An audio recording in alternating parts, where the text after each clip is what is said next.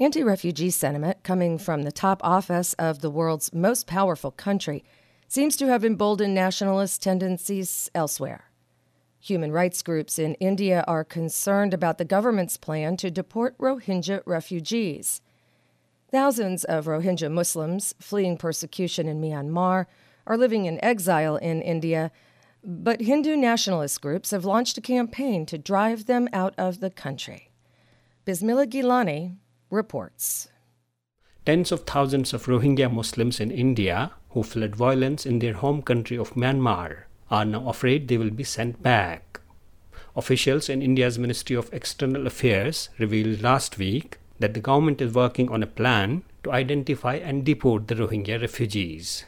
The reports came after some Hindu nationalist groups intensified their protest against Rohingya Muslims living in India. The Hindu groups view them as a threat to national security and have been demanding their expulsion. The report sent shockwaves through the Rohingya community and human rights circles. Raghu Menon is Media and Advocacy Manager at Amnesty International India. This came as a shock for us, because apart from it being a violation of India's commitment under international human rights law and refugee law, it would also go against the grain of humanitarian philosophy and policy that India has always applied to people fleeing persecution. Rohingya refugees began arriving in India in 2012. After violent attacks against them broke out in neighboring Myanmar. The government, then led by Prime Minister Manmohan Singh, allowed them to stay in the country, despite opposition from Hindu nationalist groups. But since the Bharatiya Janata Party, or BJP, came to power in 2014, the clamour to send them back has grown louder.